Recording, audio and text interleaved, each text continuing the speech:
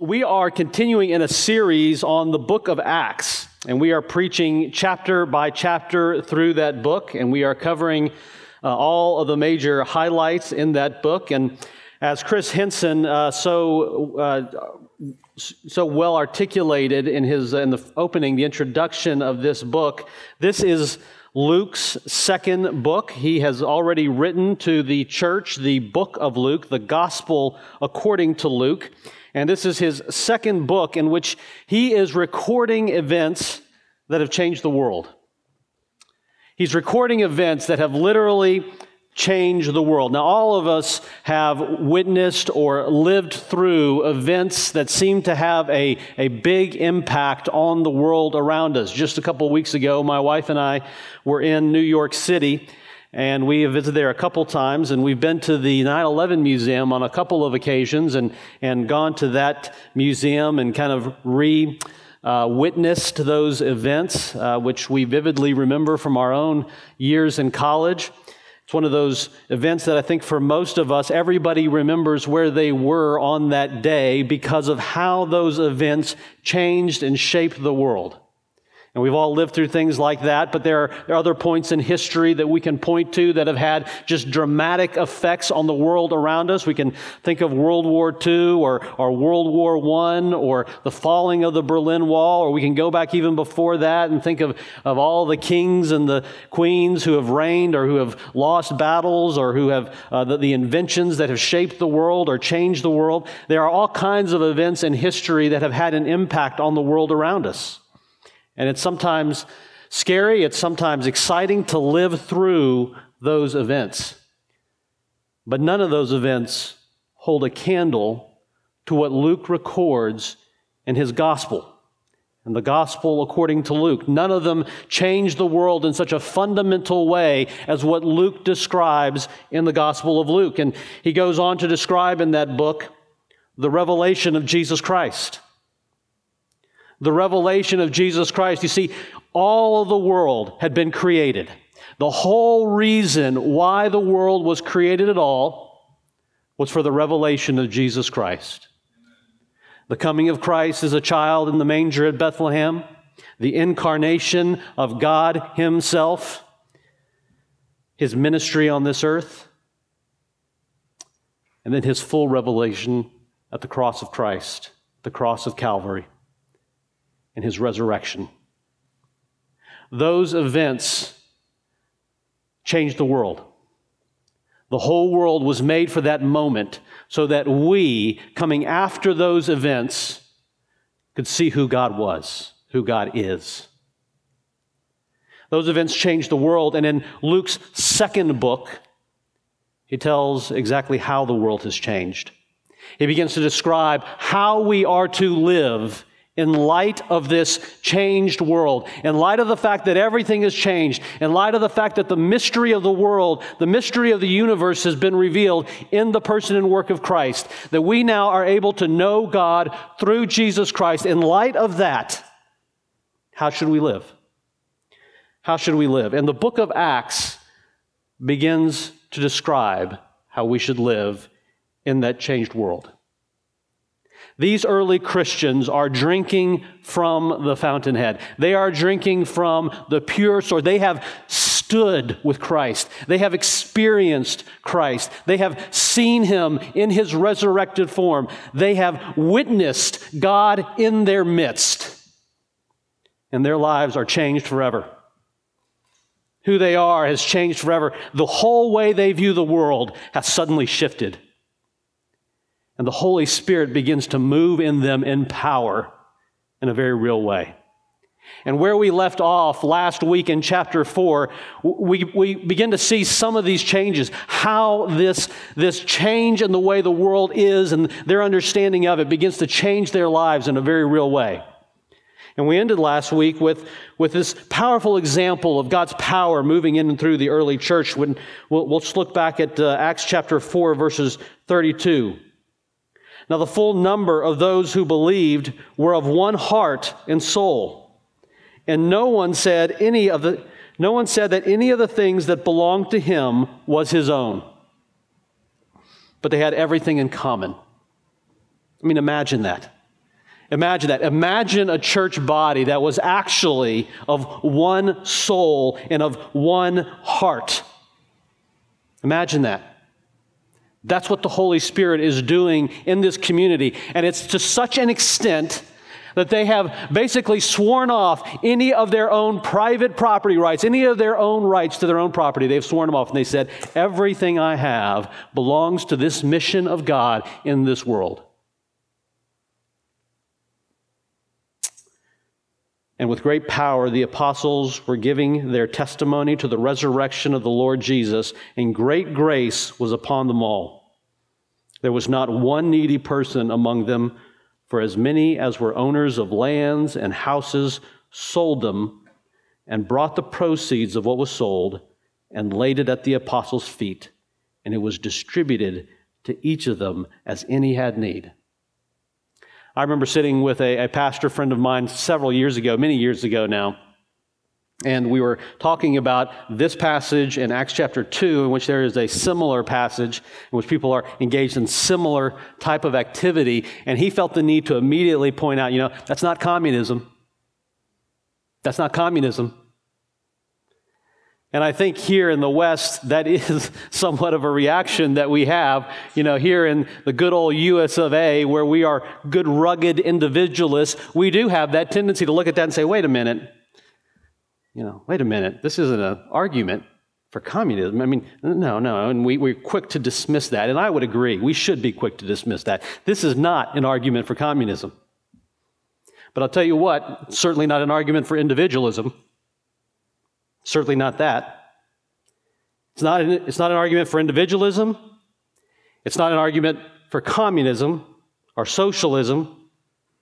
It's an argument for Christism. You see, anytime you put this ism on the end of any word, what you're really saying when you put that suffix, is that right, the suffix, on the end of that word, what you're really saying is this: that whatever comes before that is the thing of highest importance. And so here in the West, we tend to think, well, it's the individual who is the thing of highest importance, right? We're individualists. The individual has rights. The individual is supreme. And we're opposed to any form of communism where they say the group is greater than the individual, right? That's the tension. That's the argument. And you're right. The community isn't the thing of highest importance. And you're right, the individual is not the thing of highest importance. Christ is. And these people get that. They get it. They know who their king is. And because he's their king, they say his mission is important. His mission is of fundamental importance. And we don't have anything that belongs to us. It belongs to our king. And we will bring it to the apostles' feet so that it can serve the mission of God in this world. You see, one of the main features, one of the main themes in the book of Acts is this: whom will you serve? Who will you serve? In many ways, and I think we could talk about this for series after series, end on end, but the book of Acts, the Gospels and the book of Acts mirror very closely the book of Exodus. The book of Exodus. Now, to describe this, let me put it this way. One of the main things that's going on in the book of Exodus is a great battle between kings. A great battle between kings over a certain people. There is this people, Israel, and Pharaoh says, these are my people. These are my slaves. They belong to me. I control them. And God comes in and he says, no, these are my people. They serve me. I am their king. And the question in the book of Exodus, at the base of it, is who will Israel serve? Who are they going to serve? Pharaoh, the king of this world, the most powerful man on the planet, or God? And so the question is, who will the people of Israel serve. And so God says, they're going to serve me. And Pharaoh, I'm going to show you my power.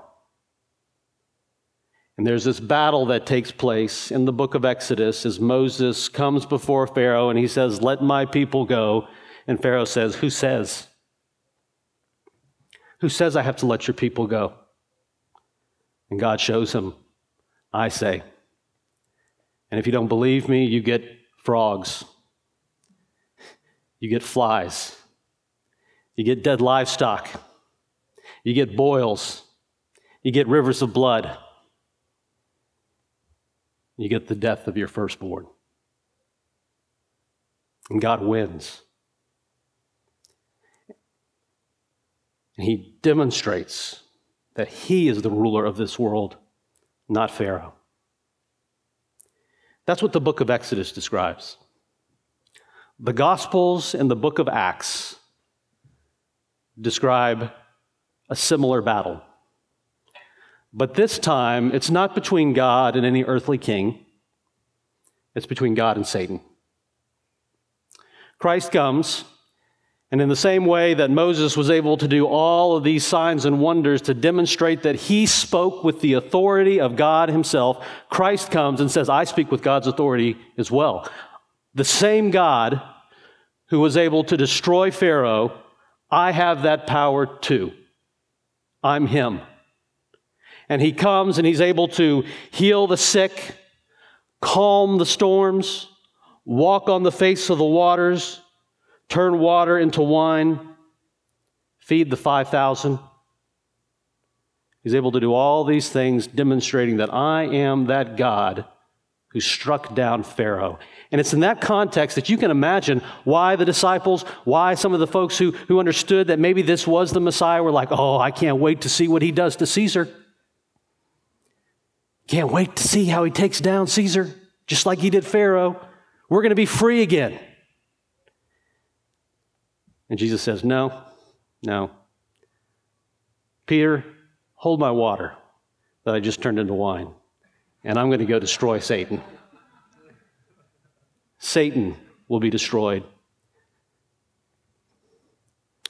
The head of the serpent will be crushed. And my people will be set free. You see, Exodus is about the physical exodus of the people of God out of Egypt. And it's about God's kingship over the world,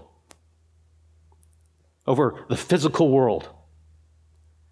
The Gospels and the book of Acts are about God's kingship through Christ over all the spiritual realms. As Paul says in Ephesians 6:12, our battle is not against flesh and blood, but against principalities, powers, rulers of darkness, and spiritual wickedness. And so this battle between Satan and God has taken place, and Christ has already won. But just as God defeated Pharaoh, Pharaoh in his death throes, in his anger, after he's let the people go, he's still not finished.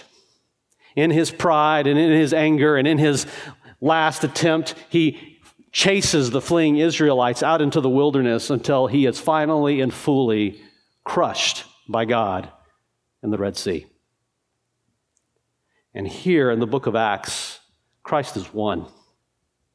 His people are being freed. We are reading the record of the exodus of God's people out of the world and into his kingdom. But Satan is not done. Satan is not done. He has not given up.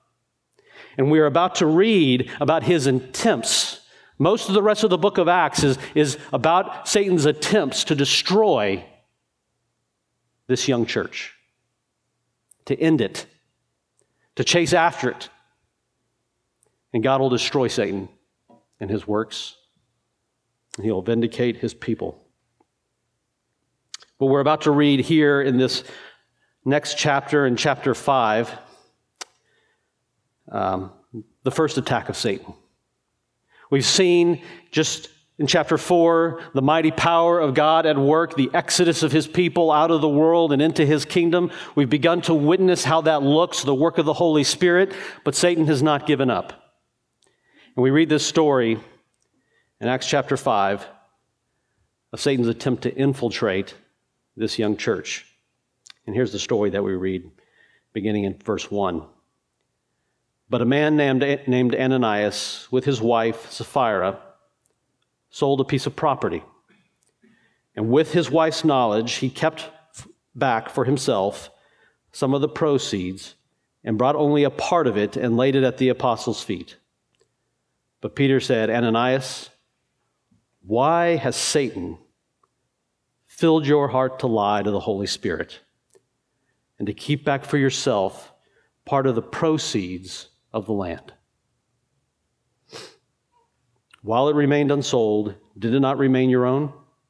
And after it was sold, was it not at your disposal? Why is it that you have contrived this deed in your heart? You have not lied to man, but to God. Do you see what's going on here? Satan has filled this man's heart. I mean, look at how deceptive that is. Look at the wiliness, the cunning of Satan.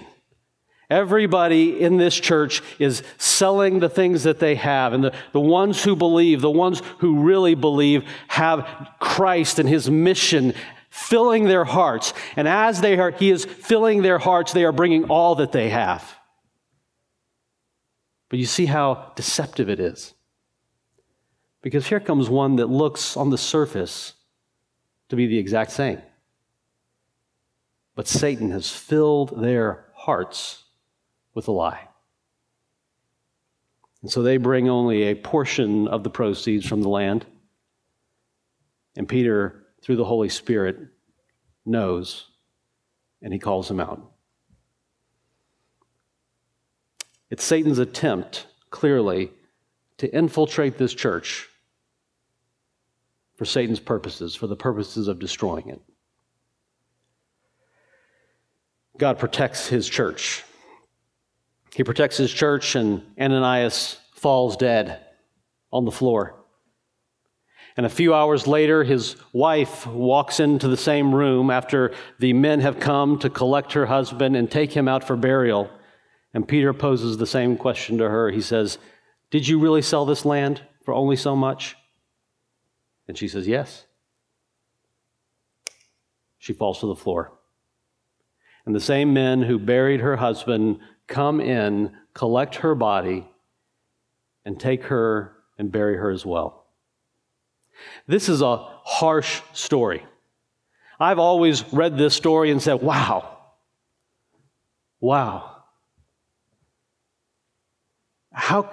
What kind of God does this? What kind of church is this? And then on the other hand, I'm tempted to say, hey, ushers, it's time to come forward and let's collect our offering.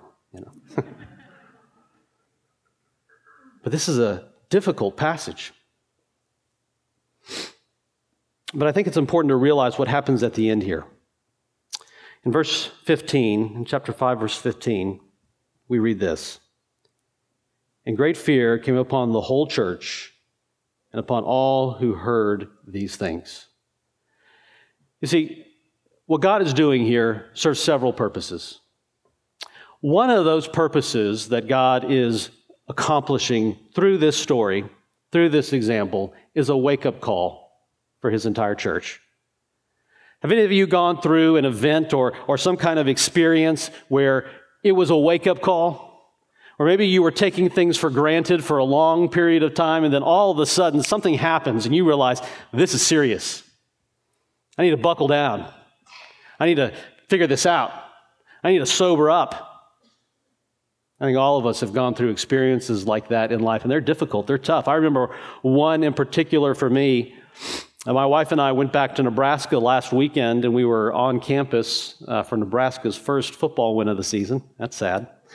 But we were there, and we were enjoying ourselves, and we were walking our kids around campus and kind of showing them some of the sights. And This week, because we were there, it brought to mind an example from college that I had. And I got to admit, early on in college, I was not that great of a student. I was okay, I was average, but it wasn't until after I met my wife that I started getting much improved grades. She was very much an encouragement to me, a motivator to me. It was through a lot of her encouragement that I decided eventually to apply for law school, go to law school, and get accepted. And so I owe her a lot. But my senior year, in my last semester of my senior year, I had already been accepted to law school. And because I'm not naturally the most diligent student, I probably got a bad case of senioritis. And I was kind of coasting through that last semester. And I had one class, a psychology class, that I needed for my psychology minor. And I was taking that class, and it was a pretty easy class. That's why I picked it, of course. And I was working on it and doing all the class assignments, and I found them pretty simple and easy. And there was only one really hard part of the class, only one difficult assignment. And it was a 25-page term paper that was owed to the teacher about 2 weeks before class ended. And of course, I did what any not naturally diligent student does, and I procrastinated. I waited. I just kind of waited and waited, went through the whole semester, didn't really do anything on it, didn't start researching, didn't really care, until about 2 days before the paper was due, and I finally walked into the library for the first time, and I started reading some of the books that I probably should have been reading all along. And I worked on the paper, and I just did a really terrible job on it. And I remember one of the things the teacher had said, in the beginning of the class, that it's kind of important. What I really want you to do as you're doing your paper is you really need to focus on proper citation. You need to give credit where credit is due. And I kind of just fluffed that off. And I just wrote my paper, pulled in resources, didn't cite to a lot of them. I just did. All I wanted to do was turn in something, and I didn't care if I got a 50 on it. Didn't care if I got a 60 on it. It was worth 25% of my grade, something like that. And I was like, you know what? I could probably get a 50 on this and still get a B. And so I did that. Was, trying to press print as quickly as I could to get it to print off the computer so I could run to class and turn it in. And I got it in, kind of threw it on the teacher's desk, and that was that. Thought it was good enough. Until about a week before graduation. A week later. And a week before graduation. And my family is getting ready to fly in from other states and come to my graduation. Of course, law school was next. I was real excited about that. And went to the last class of the year with my professor. We went through the entire class. The final was the next week. And my teacher at the end of class, my professor said, you know what, Brent, I need you to come into my office. I need to chat with you. And I walked into her office and didn't know what it was about. And out of a folder, she pulled a paper. And it was clearly mine, although it was hard to recognize under all the red ink. And she handed it to me. And she said, is this your paper? And I was like, looks like it. And she said, did you plagiarize your paper? And immediately, I must have gone white as a ghost. I didn't know what to say. I was like, did I plagiarize? What are you talking about? I don't know. Couldn't even think of how to respond. And she said, I need you to answer that question. And I was like, I think it's really important that you're honest. Did you plagiarize your paper? And it felt like at that moment, one of those moments where, you remember the old Choose Your Own Adventure books? Accept responsibility, turn to page 33, Don't accept responsibility, turn to page 75. And in one of those two choices, that's where the piano falls on your head and you die. It's a real short chapter. And so I was sitting there, I didn't know quite how to answer. And finally, I just kind of broke down and said, I'm so sorry. I was like, I'm so sorry. I was like, I did a terrible job on this paper. I did not take it seriously. I just wanted to turn something in. This is my last semester. I didn't think it mattered. My intent wasn't to plagiarize, but I certainly agreed I did a terrible job. And she looked at me and she said, this morning I talked to the dean. She said, and he gave me two options. He said I could handle it whichever way I wanted, but he gave me these two options. He said, one, I can submit this to the disciplinary committee, flunk you from the class, and potential expulsion, or I can give you a 0 on your test. He said, because you took responsibility for it, because you didn't walk in here and argue and try to pretend that you didn't do it, she's like, I'm going to give you a 0. And I have never been so happy to receive a 0 in my entire life. Later I thanked her and said, I appreciate it. I'm so sorry. I know I shouldn't have done that. This is a good lesson for me. I'm really sorry about that. And I walked out of that office skipping down campus and just so thankful. I mean, my life was flashing before my eyes. I was imagining having to call my parents and tell them, Mom, Dad, I'm not walking in a couple days. Sorry about that. All this is going on. And I'll tell you what, that experience, I'm sure I probably would have learned a lot about how the violence of video games affects youth. That was the topic of my paper. I'm sure I would have learned a lot from writing that paper well. But I'll tell you what, I learned a lot more from that experience. It was a wake-up call for me, and I learned a ton from it. That's what wake-up calls do. And so here in Acts chapter 5, in the midst of this great success of the church, of the Holy Spirit moving with power, of all this success happening, a wake-up call happens. A wake-up call happens. And here are the effects of God's wake-up call. Here's how it impacts the church. Here's how it changes the church. Here's what they learn from it. Number one, the first effect is the defeat of Satan's plot to infiltrate the church. It's the defeat of Satan's plot to get his operatives inside the church, who one can only imagine how that would have ultimately turned out, how Satan would have ultimately used these two individuals to disrupt the work of the church. So God defeats Satan's plot to infiltrate the church. See, everyone else is giving for the service of Christ. And Ananias and Sapphira are giving to serve themselves. Maybe they're giving for personal influence. Maybe they're giving for some other reason. But whatever it is, if the mission of Christ is not filling your heart, then God and Satan will fill it with something else for his purposes. But God defeats the purposes of Satan in this instance by killing Ananias and Sapphira, by removing them from the body. But he also does this. He instructs his church.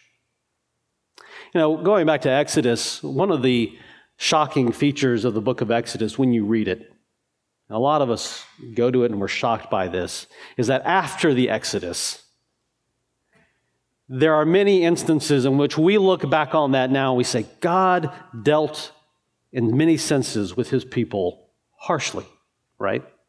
Harshly. A couple incidences. One, of course, is when Moses goes up onto the Mount Sinai and he is getting the 10 Commandments and he comes down and there are the people of God and they're worshiping a golden calf. And when you read the account of how Moses dealt with the people, it comes across to us as very harsh. There's another incident in which Aaron's son, the high priest's sons have been authorized by God to enter his presence, and they have been given specific instructions on how they are to do so. And two of his sons, who are commissioned to be priests in God's presence, come into the temple, and all that's said about them is that they offered unauthorized fire on the altar of God. And as they're doing this, whatever this unauthorized fire is, God strikes them dead. And we read that, and Aaron read that. Aaron saw that. These are his sons, and he walks into Moses' tent, and he says, "What's going on? What's happening?" And Moses reminds Aaron, this God that we serve is holy. He's holy. And we should serve him as he has called us to serve him. And here in this book of Acts, we get another one of those type of events. Here are people who, on our standards, they're selling a piece of property and they're bringing a large chunk of it to the church. I mean, if any one of us did that, we'd all be like, wow, that's really generous. But the intentions of their heart were not to serve God. And God reminds everyone, I'm holy. This is not a game. This is serious. Examine your heart today. We serve a holy God. But the last effect of this incident is this: the purification of the church. The purification of the church. And we read this in Acts chapter 5, verses 12. Now many signs and wonders were regularly done among the people by the hands of the apostles. And they were all together in Solomon's portico, part of the temple. They were all there together. But read this. None of the rest dared join them, but the people held them in high esteem. You see, there was this group who weren't really believers. They were impressed by the success. You know what I mean? They thought, the sanctuary looks nice, the worship music's great, lots of cool people here, lots of interesting things going on. We really like them, but we're not going to join. Did you hear about Ananias and Sapphira? No, we're going to stay on the outside. People are attracted to success. They are. And they want to go there and they want to be a part of it for their own purposes. But that's not going to happen in the early church.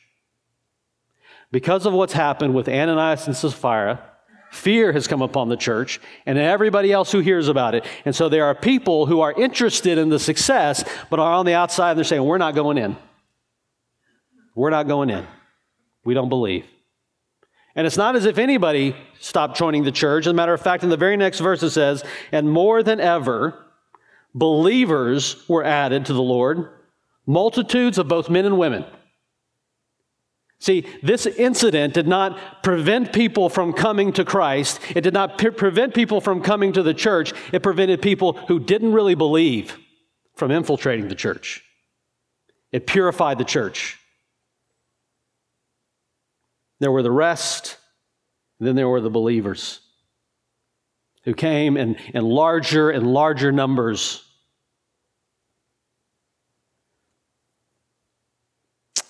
The importance of the purified church cannot be understated because trials are coming. Trials are coming. When Satan can't infiltrate the church in this covert warfare, just getting people into the church that he can use to bring it down and destroy it, he begins to engage in open warfare against the church. And we read in the next several verses here in verse 15, or verse 17, I'm sorry. But the high priest rose up and all who were with him, that is, the party of the Sadducees, and filled with jealousy. Who do you think filled them with jealousy?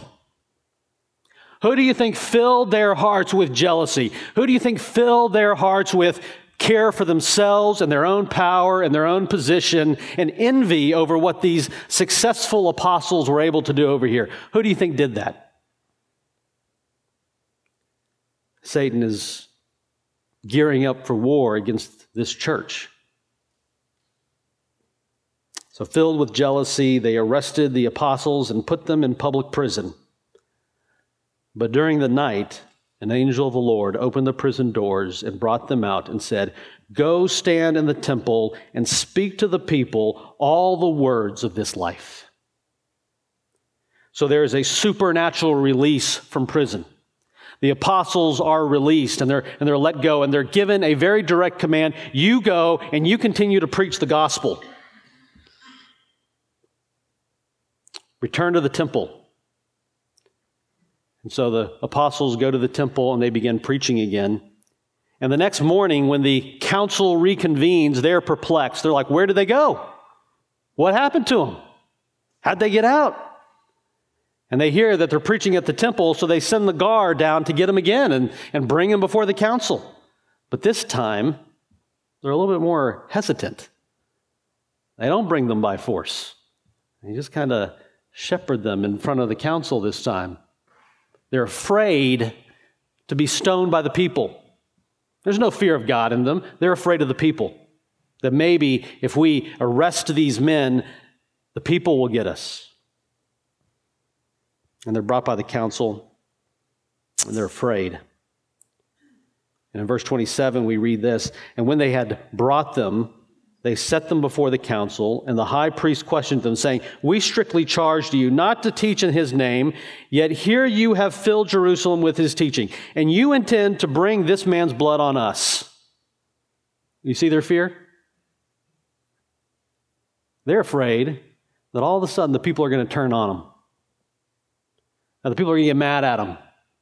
If you keep preaching about this guy Jesus and keep saying, we are the ones that put him to death, well, men are going to come get us and throw us and depose us from power. We're going to lose our power and our authority. All of their focus, everything that's in their heart is about them. Everything. But Peter and the apostles answered, we must obey God rather than men. I mean, it is just crystal clear what is at the center of each of these parties' hearts. Who they serve. One serves themselves and by extension the plans of Satan, and the others are there because Christ and his mission fill their heart, and all they care about is fulfilling the command that they received the night before to preach all the words of this life. We must obey God rather than man. The God of our Father who raised Jesus, whom you killed by hanging him on a tree. We're not going to cower down from continuing to say you guys are the ones that killed him, that you're responsible for his death. We're not going to stop preaching that because it's true. Whom you killed by hanging him on a tree, God exalted him at his right hand as leader and Savior. We give repentance to Israel and forgiveness of sins. And we are witnesses to these things. And so is the Holy Spirit, whom God has given to those who obey him. You see, there's this difference here between those who obey God rather than men. The religious leaders in this community obey men and obey Satan. These apostles fear God and obey him. I can't emphasize enough what Peter says here when he says, we must obey God rather than men, for God has exalted him at the right hand as leader and Savior to give repentance to Israel and forgiveness of sin. Leader and Savior. That's the confession. That's the confession that we bring, that Christ is leader and Savior. You see, it is possible, ladies and gentlemen, to confess God as your Savior and not as your leader. It's possible. And when you do that, I submit to you that more than likely what fills your heart is not the love of Christ, but the love of yourself. When God is just your Savior, but he's not your leader, be careful. Be careful. Let me put it to you this way. Christ can be your Savior when you think you're worthy of saving. When you think in your mind, well, why wouldn't God save me? I'm pretty wonderful. I'm a pretty good guy. Isn't that what good gods do? Don't they save people like me? And I know we don't really say that in our minds very much, but it is one of the most frequently asked questions that I get. Why doesn't God save everybody? Isn't that what good gods do? Don't they go out and save every single person? Don't they save everyone? And what's really at the base, the assumption that's really at the base of that is we are all worth saving. And if God was really good, well, of course he would do that. He would want to. That's the only way he can be good, is by saving us. When the reality is God is good whether he saves us or not.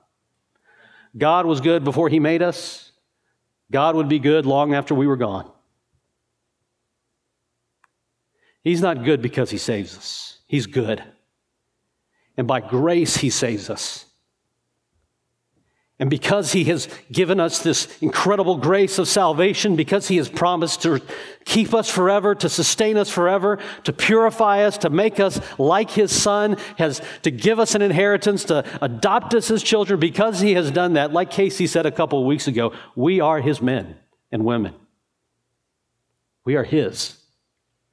And we acknowledge him not just as our Savior, but as our leader. And we follow him.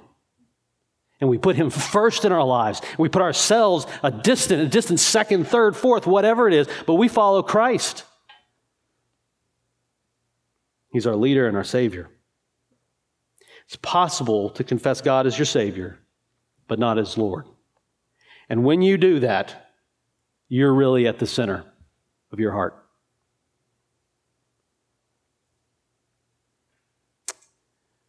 The apostles make this bold confession, and the Sanhedrin is enraged. They're angered. They want to kill him.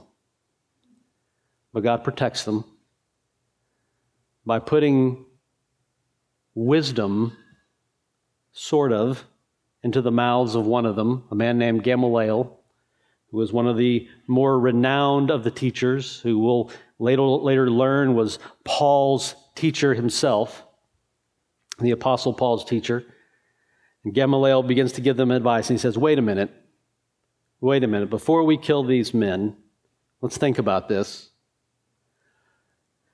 How many times has someone else risen up in the past? And every time it happens, and he gives off a few examples, every time it happens, they're here for a little while, and then they kind of fade away, and they get killed, and nothing comes of them. And he says, if this is not of God, then that's exactly what's going to happen to these men. But if it is of God, well, then we'd be opposing God. And that's not a good place to be. And so his advice, probably some self-serving motivations in there, but his advice is heeded by the council. And the apostles are beaten and then set free. And we read this at the end of chapter 5. It says, and they left the presence of the council rejoicing that they were counted worthy to suffer dishonor for the name. And every day in the temple and from house to house, they did not cease teaching and preaching that Christ is Jesus. So they are beaten and released, and they rejoice. They rejoice to suffer dishonor for the name of Christ. The mission continues. They keep going. They don't give up. But more trials are coming, and we'll read about those in the book of Acts. So what can we ask ourselves as we finish the sermon today, as we think here? Here are some questions that I think you should ask yourself. Who will you serve? Who will you serve? Are you going to serve Christ? Or are there some other motivations in your heart that as you examine your heart, you say, you know what, I'm really serving other things? Will you serve the Lord? Will you put him as leader? Will you consider him your leader? Or will you serve other things? Will you be content with him just being your Savior? Who will you serve? Second question is, what fills your heart? Examine your heart. Examine your motivations. What are your intentions? And finally, what mission are you on? Are you on mission for your own glory? Or are you on mission for the glory of God and to proclaim the gospel of grace, the gospel of Jesus Christ? Whose mission are you on? 7.5 years ago, Casey Cease planted Christ Community Church. And even from those early days, he had a clear vision of what he wanted this church to be. Christ Community Church exists to glorify God by making followers, disciples of Jesus Christ who are going and multiplying. That's the mission of this church. That will not change. That will not change. People change. Over the years, I have seen the people in this room change and become different, but the mission doesn't change. I used to be on staff here. That changed. And every once in a while, you get to come up here and see me preach. That changed. The mission does not change. People change. The mission does not. We are coming up on a season in the church in which there are going to be some changes. The mission doesn't change. And as these changes take place around you, I want you to ask yourself this question: how should I respond to those changes? And I would submit to you that as you ask yourself to that question, there should be another question that comes right alongside to it. How can I respond in such a way that the people around me, the people that I'm friends with, the people that I have influence over, believe Christ more, love Christ more, and serve Him more? How should I respond to induce that response in them? That's the question we should ask ourselves. The mission is discipleship. The mission is to raise up followers of Christ. That does not change. It must always be at the center of our heart. Let me close with this. When Christ is at the center of your heart, He is both leader and Savior. When Christ is at the center of your heart, He's both leader and Savior. Let's pray.